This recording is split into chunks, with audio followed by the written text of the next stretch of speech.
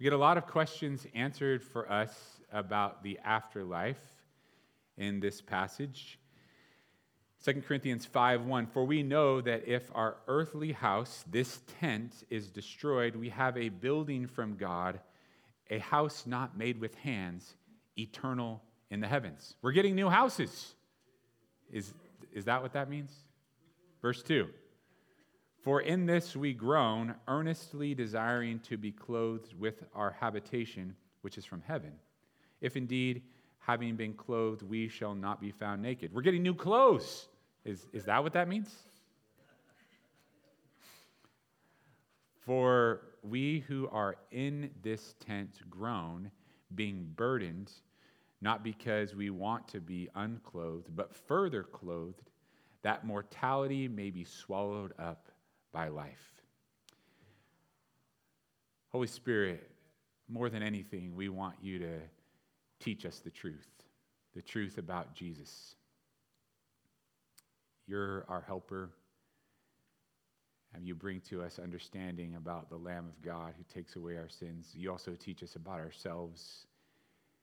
You unearth things in me that I never would have seen on my own.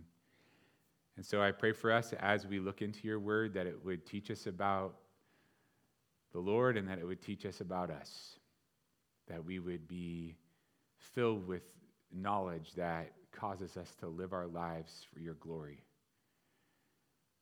Jesus, we praise your name as our Redeemer, as our Lord, as our sustainer, as the one who holds our future in your hands. We don't need, Lord, according to your word, to be tentative about where we're going or about what things are like after death, Lord. In you, we have this grand guarantee, and so we take great delight in it, Lord. We rest in it. In Jesus' name we pray. Amen. So this passage is written to those who believe on Jesus. It's written, when I say we a few times in this teaching, I'm talking about those who have surrendered their lives to the Lord.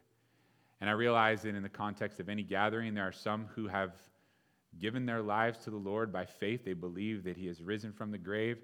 And there are those who haven't made that decision to follow him by faith. But we learn some amazing truths about who we are in Christ as children of God, those who belong to the Lord by faith in him.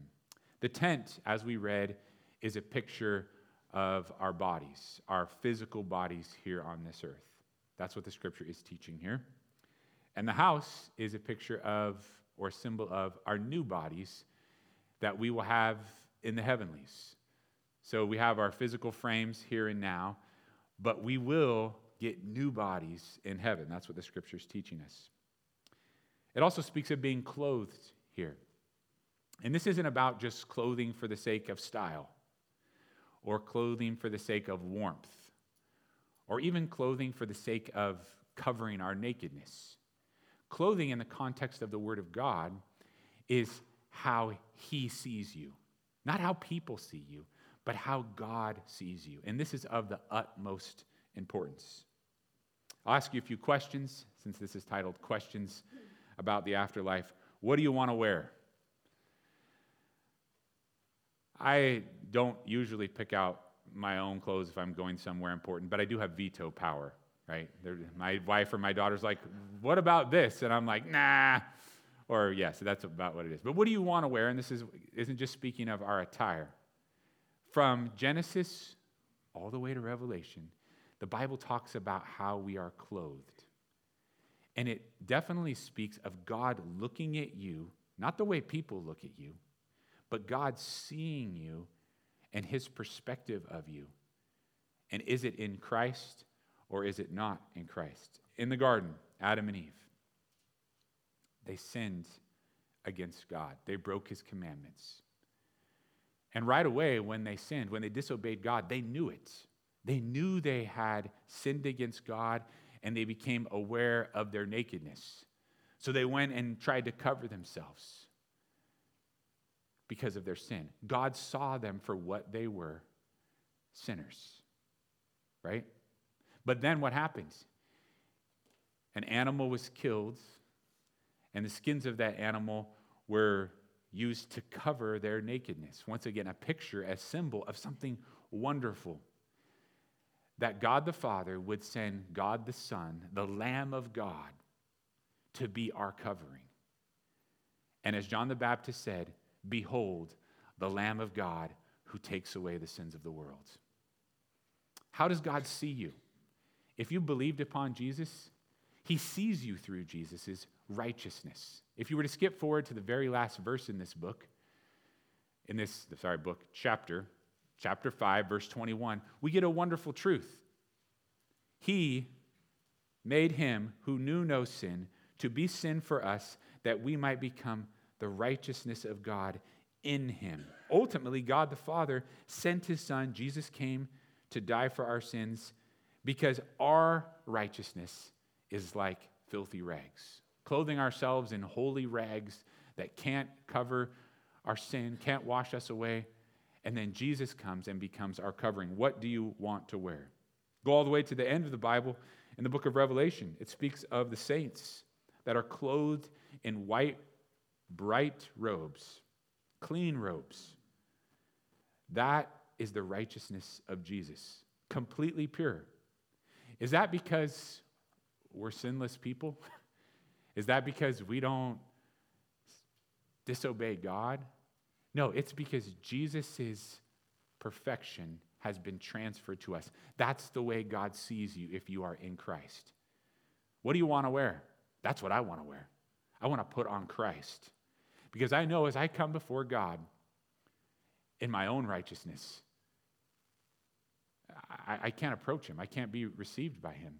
But through Jesus, that is our clothing. That is our standing. Is there still ugliness, in our lives? And we're not making light of sin. It's a serious matter to fall short. Clothes that change the way God sees us, that change our standing in the Lord. God the Father seeing us through the righteousness of God the Son. Those are the best clothes you could ever wear. The righteousness of Jesus. Are you in the righteousness of Jesus today?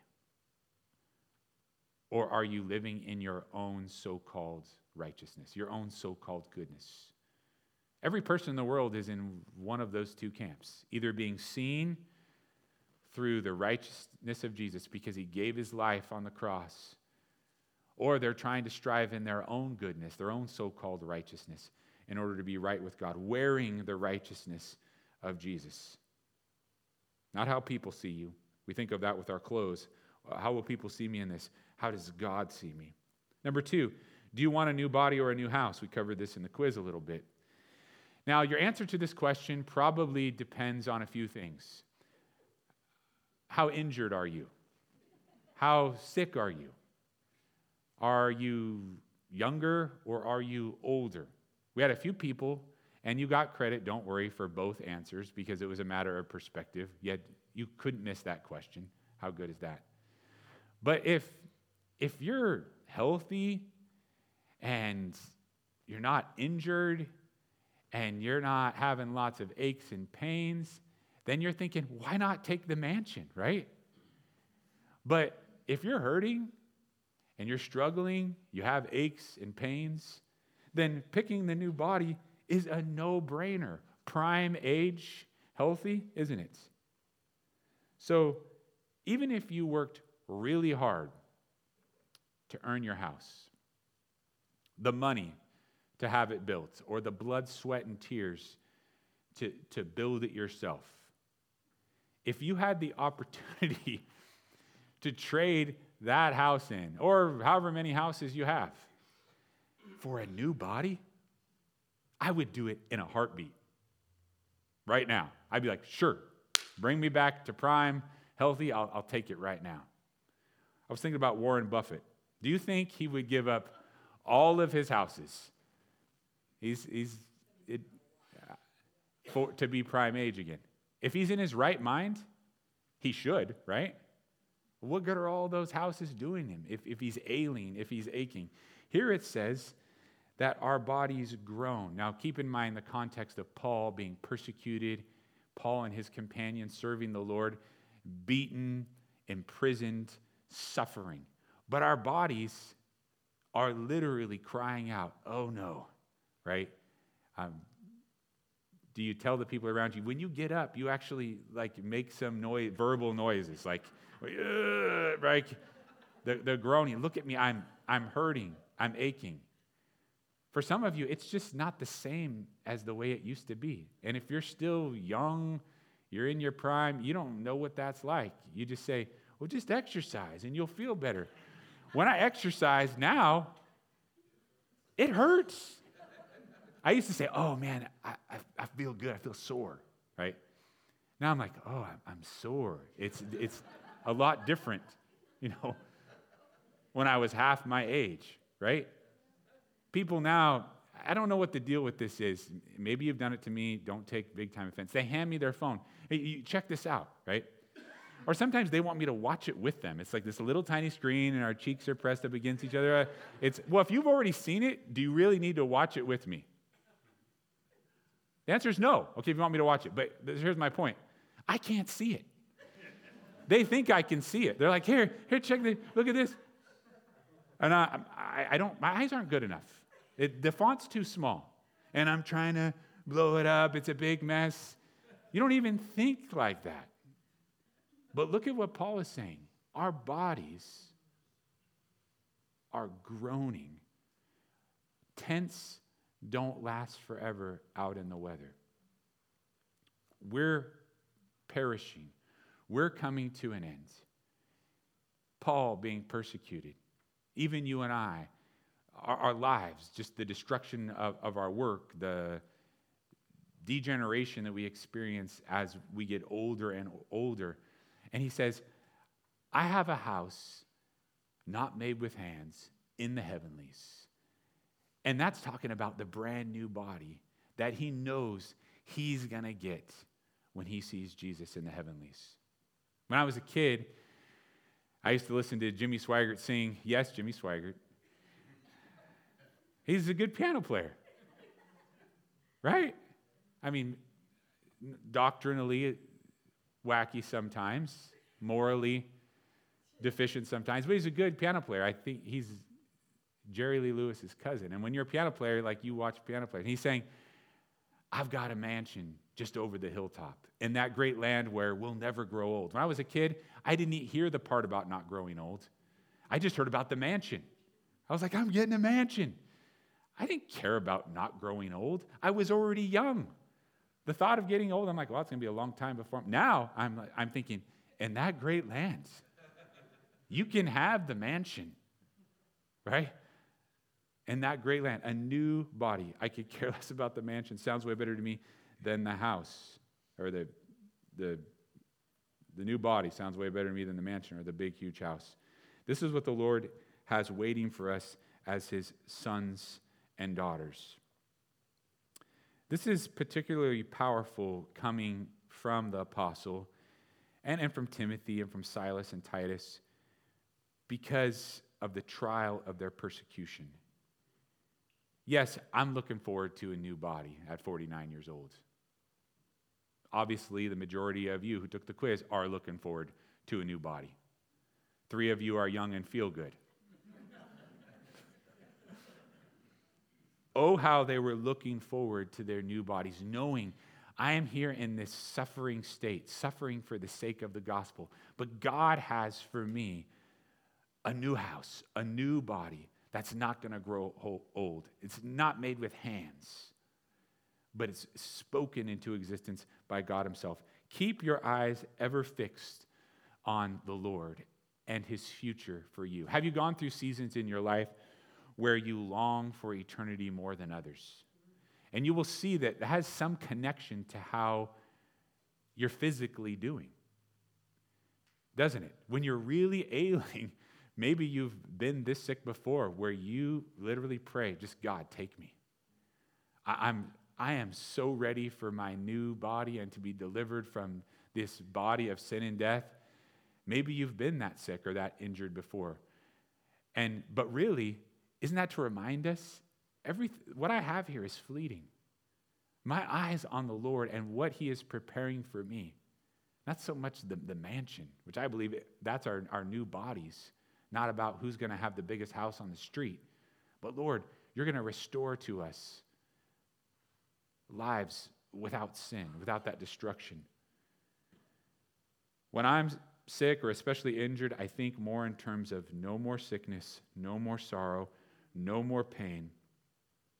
But even if in our relatively good times, none of it compares to what the Lord has prepared for us.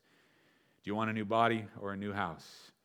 Well, knowing now that the new body's not going to wear out, I'll take the body for sure, right? Third question, do you have the Holy Spirit? And you'll see in verse 5 why this is of the utmost importance. Now, he who has prepared us for this very thing is God. I mean, God has prepared us for the heavenlies. To have these old frames, these old bodies, I speak to just a few of you, not all of you, put away and to be given new life, who also has given us the Spirit as the guarantee. How do you know that you're wearing the righteousness of Jesus? How do you know that you will have a new body? You're saved if you have the Holy Spirit. The Holy Spirit is the guarantee. Is the Holy Spirit living in you? Is he comforting you? Is he guiding you? Is he changing you? Is he convicting you? Is the Holy Spirit, for you personally, the helper that Jesus described to us? Did not Jesus say when he was on this earth, I'm going to send the helper to you? Do you know him? Does he dwell in you? Is he guiding your life? Is he sanctifying you? Is he changing you? The Holy Spirit in you is the guarantee of God. Sometimes we get mixed up and we think, well, if I'm feeling saved, then I'm saved. No. If I have some sort of peace is the product of salvation, yes, but people have peaceful times, and it doesn't necessarily mean they're saved. The Spirit is the guarantee of eternity. I read to you from Ephesians chapter 1, verse 13. In him you also trusted after you heard the word of truth, the gospel of your salvation, in whom also, having believed, you were sealed with the Holy Spirit of promise, who is the guarantee of our inheritance. Same truth, same glorious truth, correct? The Holy Spirit is God's guarantee of eternity. So we can approach this for the personal application of it. What does that mean for you? What does that mean for me? First of all, be glad when you can't practice sin without being prodded by the Spirit. Rejoice that you can't break God's commands without being convicted. Are you glad about that? You should be. That you can't go astray without being afflicted by God. Don't bemoan that. Instead, rejoice that the Holy Spirit is showing you the path that is good and convicting you of the path that is evil. Some would say to you, oh, that's just environmental. Those are just the people around you putting pressure on you to live a certain way. Put yourself in a new environment then, a different environment. Try to go someplace where it's very dark and you can just pursue your sin. If the Holy Spirit is in you, he will hound you. Praise his name for that. People around you will be having a blast disobeying God, and you'll be miserable. Now, I don't say praise God for the errancy. I don't say praise God for departing from the path of righteousness. But I do say praise God that he convicts and that he guides and that he even afflicts us when we are in our sin. He convicts us. And you know right away. Yes, he's given you a conscience. Every person has a conscience. But if you are in Christ, you have the Holy Spirit, and you can't get away from him. Have you experienced that before? Do you know what it's like? I hope that you do, because it is a great thing of rejoicing. Even when we are struggling and straining, and even when our wills are battling against the Lord, oh, to have the Spirit right inside of us. Nobody's there even telling you. you're disobeying the Lord. And the Lord is right there, right? You don't need your mom or your dad or your friend or whatever. When I pray for people, when you pray for people, don't you pray, Holy Spirit, if they're in rebellion, heavy hands, right? Just be on them. I think of David, King David, when he sinned against the Lord. He writes in the Psalms about how miserable he was. He just said, my bones hurt, right? Was it because he was old? No, it was because he had sinned against God and he knew it. And the hand of the Holy Spirit was heavy on his life. The Holy Spirit also empowers us to be witnesses. Isn't that what Jesus said? Do you know of the empowerment, the power of the Holy Spirit in you to be a witness for Jesus? Do you see the Spirit at work in you to serve Him, to serve the Lord in ways that you could never serve Him without it? I hope that right now you're saying, yes, I'm so convicted when I'm in sin and try to depart. That's the Holy Spirit. I hope that you're saying, yes, I've been a witness at times, and I know it's not me. I know it's not my own goodness. I know it's the Spirit in me empowering me to be a witness for Jesus Christ. In worship, being a worshiper who worships in spirit and in truth. I praise God for the evidence of the Holy Spirit in my life. What else do we have? We have the fruit of the Spirit, which we studied in depth in Galatians chapter 5. I thank you for the conviction. I thank you for the fruit. Even though I'd like to have a lot more of it than I do, every time I'm more gentle or I'm more kind or I'm more patient, that's evidence of the Spirit of God.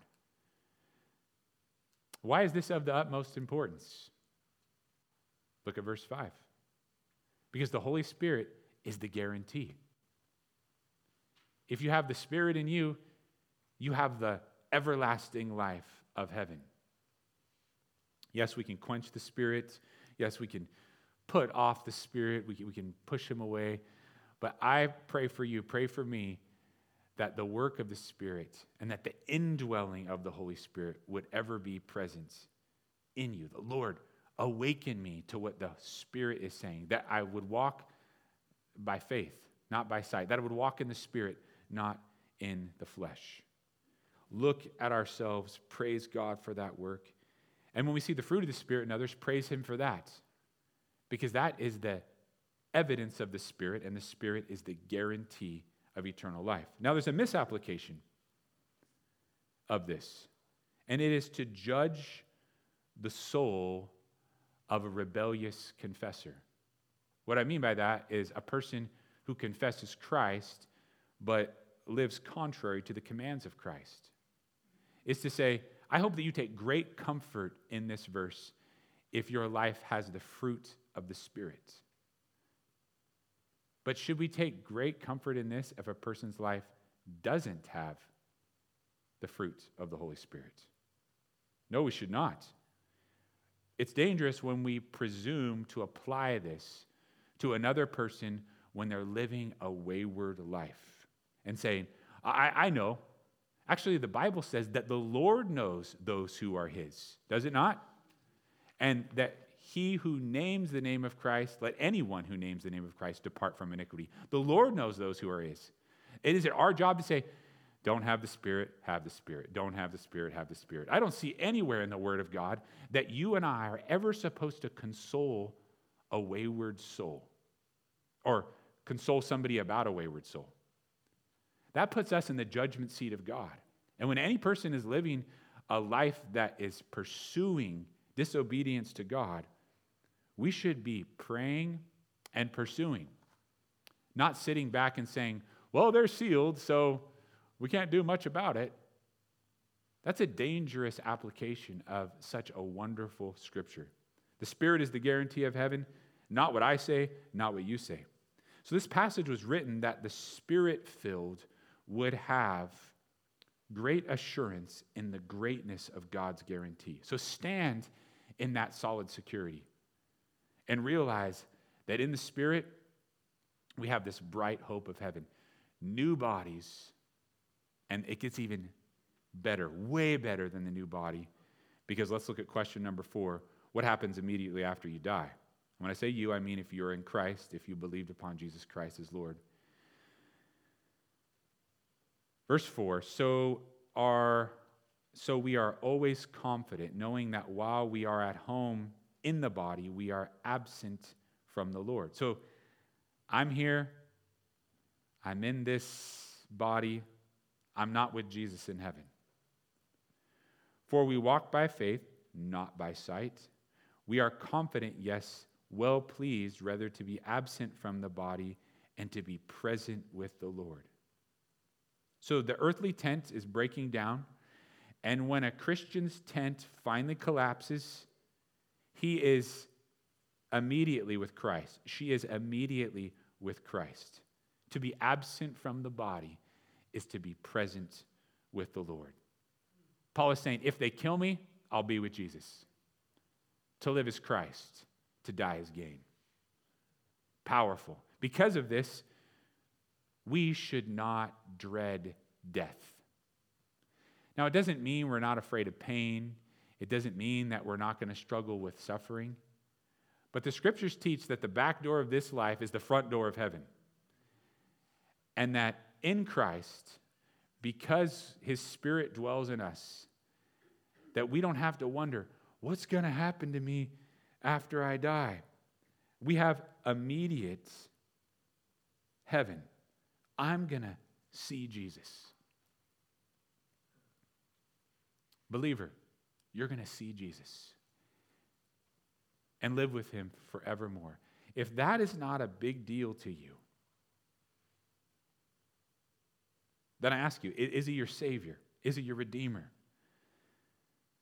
The idea of seeing Jesus' face, the idea of being absent from this deteriorating body and being able to be with the Lord, to have him right in front of me, to be able to look into his eyes, to be able to bow at his feet, that is a great comfort. What happens immediately after you die? To be absent from this body is to be present with the Lord. There are a lot of errant teachings, and some of them are from the long past, and some of them are still fairly current. Some teach purgatory, this in-between, so to speak, place that people go. It's not heaven, and it's not hell. It's like a holding tank for you if you've been sort of bad, or you've been sort of good and have some sort of faith, but not quite enough. That is a direct contradiction to these verses. The idea of purgatory has been used, it's a doctrine of man that's been used as a manipulation tool for people that are still living on this earth to say, you have a loved one and you don't know for sure about them. They might not be lost forever. They're in purgatory, and this is what you can do to get them out of purgatory and get them into heaven. So I love that the Word of God makes it clear to us that in Christ, you can be clear of your future. You can be clear about your future, that to be absent from your physical body is to be with Jesus. There isn't a purgatory. And the abuses that come along with that whole idea, not just the monetary, but this is what you need to do, this is what you need to pay, because your Uncle Steve was a creep and you got to get him out of there, how that can be abused. Some teach soul sleep, but the Word of God says that our bodies go into the ground, but not our souls. So the idea of soul sleep would be, and this is scary to me, that when we die, it's not absent from the body present with the Lord, but that our souls sleep in the ground and we just wait there. I don't like that idea of sleeping below the ground and waiting around, right? I read from 1 Thessalonians chapter 4, verse 16. I hope you know it well. For the Lord himself will descend from heaven with a shout, with the voice of an archangel, and with the trumpet of God, and the dead in Christ will rise first. Then we who are alive and remain shall be caught up together with them in the clouds to meet the Lord in the air, and thus we shall always be with the Lord. Therefore, comfort one another with these words. The whole point of this passage here is to receive comfort. So, the Bible is teaching this, that if a Christian dies before the rapture, dies before Jesus comes back to get his church, that their body goes in the ground, right? But that their soul immediately goes to be in heaven with the Lord. And that at that rapture, their bodies will be brought up, right? And old body made new, joined with the soul in heaven. I'm hoping and asking the Lord that I get raptured. If you get raptured, if we get raptured together, then our bodies and our souls are going to go up together. But this idea of soul sleep isn't consistent with the Scriptures. It's not comforting to me, that's for sure. Some teach Abraham's bosom, and that's because of what's recorded in Luke 16. Maybe you're familiar with that, with Lazarus and the rich man and the great divide that separated the two. And that's before Jesus died and rose again. And that Abraham's bosom was a place for Old Testament saints. But here we are in the New Testament. After Jesus' death and resurrection, he's gone to prepare a place for us. And so we see this incredibly comforting truth that to be out of this body, you've been there before at a funeral of a loved one and say, that's not him, that's not her, they're not there anymore, that's correct. If they were in Christ, Jesus Christ is Lord, they're in heaven with him, they're seeing Jesus' face, that's their tent, right? That's the body that got worn out, but they live forevermore with the Lord. So what's to be the result in our attitude, knowing that to be absent from the body is to be present with the Lord? How is this supposed to affect our perspective? Knowing that when we close our eyes in this life, we'll be opening our eyes to the face of Jesus. What does it say in the verses? That we should be well pleased, that we should be confident, that we should live lives that are literally well-pleasing to God, that it should please us, and that also we can't say, oh, I'm going to be with Jesus when I die, therefore I have no desire to please him. That's not consistent. No, I'm going to see the one who took my sin upon him, that took the nails that should have been mine, that took the torture that should have been mine, and I'm going to be able to praise his name in person. How wonderful is that? We should have well-pleasing lives. Isn't that what it says? Oh, how pleasing to behold the face of Jesus, to look into the eyes of our Redeemer, to behold the Lamb of God who takes away my sins, who takes away the sins of the world. That is a confidence that you and I can have. Do you know your destiny? Are you confident? Because that's the scriptural terminology of what happens immediately after you die. Is that pleasing to you? Or is it apprehensive to you? Everybody wants to go to heaven, nobody wants to die. That's the song, right? But what I'm talking about, death, is it not pleasing to you because you don't know if you're going to see Jesus? Is it not pleasing to you because you don't know if you have the Holy Spirit as that guarantee? You have feelings, you have emotions, you have a conscience, but as far as that empowerment, as far as that conviction, as far as that fruit of the Spirit, you look at your life and you say, what kind of faith do I have?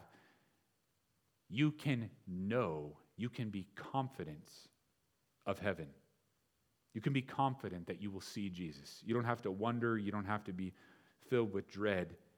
You can know that being absent from your body is to be present with the Lord. It's not by good works. Good works are good to do because they shine the light of Jesus, but they don't save you. It's not about, you can't be saved by just coming to church. You might hear the gospel when you're gathered with the church. It's good to build you up. It's disobedient to not be a part of the church, the body of Christ. But in and of itself, it's not going to save you. To be baptized in water, won't save you. That if you confess with your mouth Jesus is Lord and believe in your heart that God raised him from the dead, you shall be saved. Faith in Jesus. Not a work. Faith is not a work. Put your faith in the Lord that he has risen from the grave. Here's my life. I'm turning from me and following you.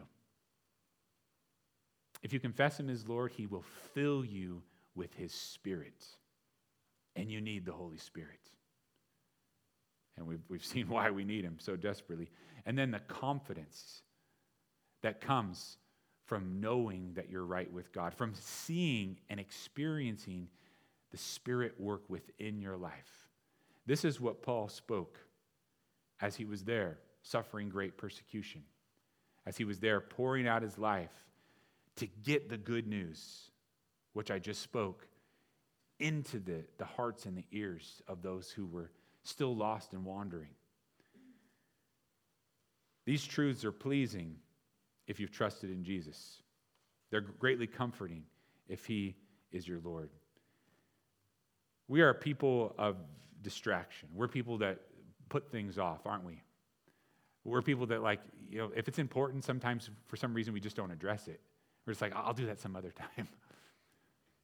Procrastination is bad in a lot of areas. Like, you procrastinate on your financial bills, that's bad. You don't pay them on time. But to procrastinate with putting your faith in Jesus, your eternity is on the line. Talk about being late. Talking about a late penalty, right? There's no purgatory. There's no in-between. Deciding that Jesus really is who he says he is, that he is worthy, that he is holy, that he is the Lamb of God who takes away the sins of the world, and saying, I'm in. I don't know how you're going to change me, Lord, but I know you can do it. Give me your Spirit. Fill me up. That is the prayer where you run to him and give him your life. Lord willing, the next study will cover the judgment seat of Christ, and we'll attempt to differentiate between the great white throne judgment and what is called the judgment seat of Christ, or the bema seat of Christ. This is something that a lot of us wonder about. As Christians, are we going to be judged? What's the nature of that judgment? Is it the same judgment that unbelievers go through? When will the judgment seat of Christ, which is spoken of in this chapter, when will that occur? When is the great white throne judgment? How are they different from each other? And so we'll look at what the Word of God says about that if he gives us a next service together. Aim to sort all of that out. Lord, we sing about what is yet to come. We sing about what is in store for us as your children. The glory of it is beyond what we could ever imagine on this earth. But by faith, we believe that you've gone to prepare a place for us, that you're going to give us new bodies, that we're going to see your face. Lord, I pray for anyone who has believed in you that they would take great comfort in the assurance that you provide, that they would sing these songs with the promise of heaven, with not just a I hope so attitude, but with a I have an eternal hope attitude. I pray that we would have the light of the everlasting on our faces. We see this world just striving against death, Lord. The people that are way out there, they just don't want to be old. They're trying to doctor themselves up, trying to plastic surgery themselves and just do all kinds of stuff, Lord, because they're just trying to avoid the inevitable. And they're telling themselves they're super cute when they're old, Lord. It's a mess. Lord, we know what your word says. We're wearing out. But we take wonderful delight in knowing that you have something way greater for us. And that's what we look to, Lord. We want to serve you and be near to you as long as you have us walk in this earth, but we take a lot of comfort in knowing what is to come. I pray for those who haven't yet received you, Lord, that they would. I say yet, it's the faith that I pray you would make real in their lives, Lord, that they would respond to how you're drawing them to yourself. In Jesus' name we pray. Amen.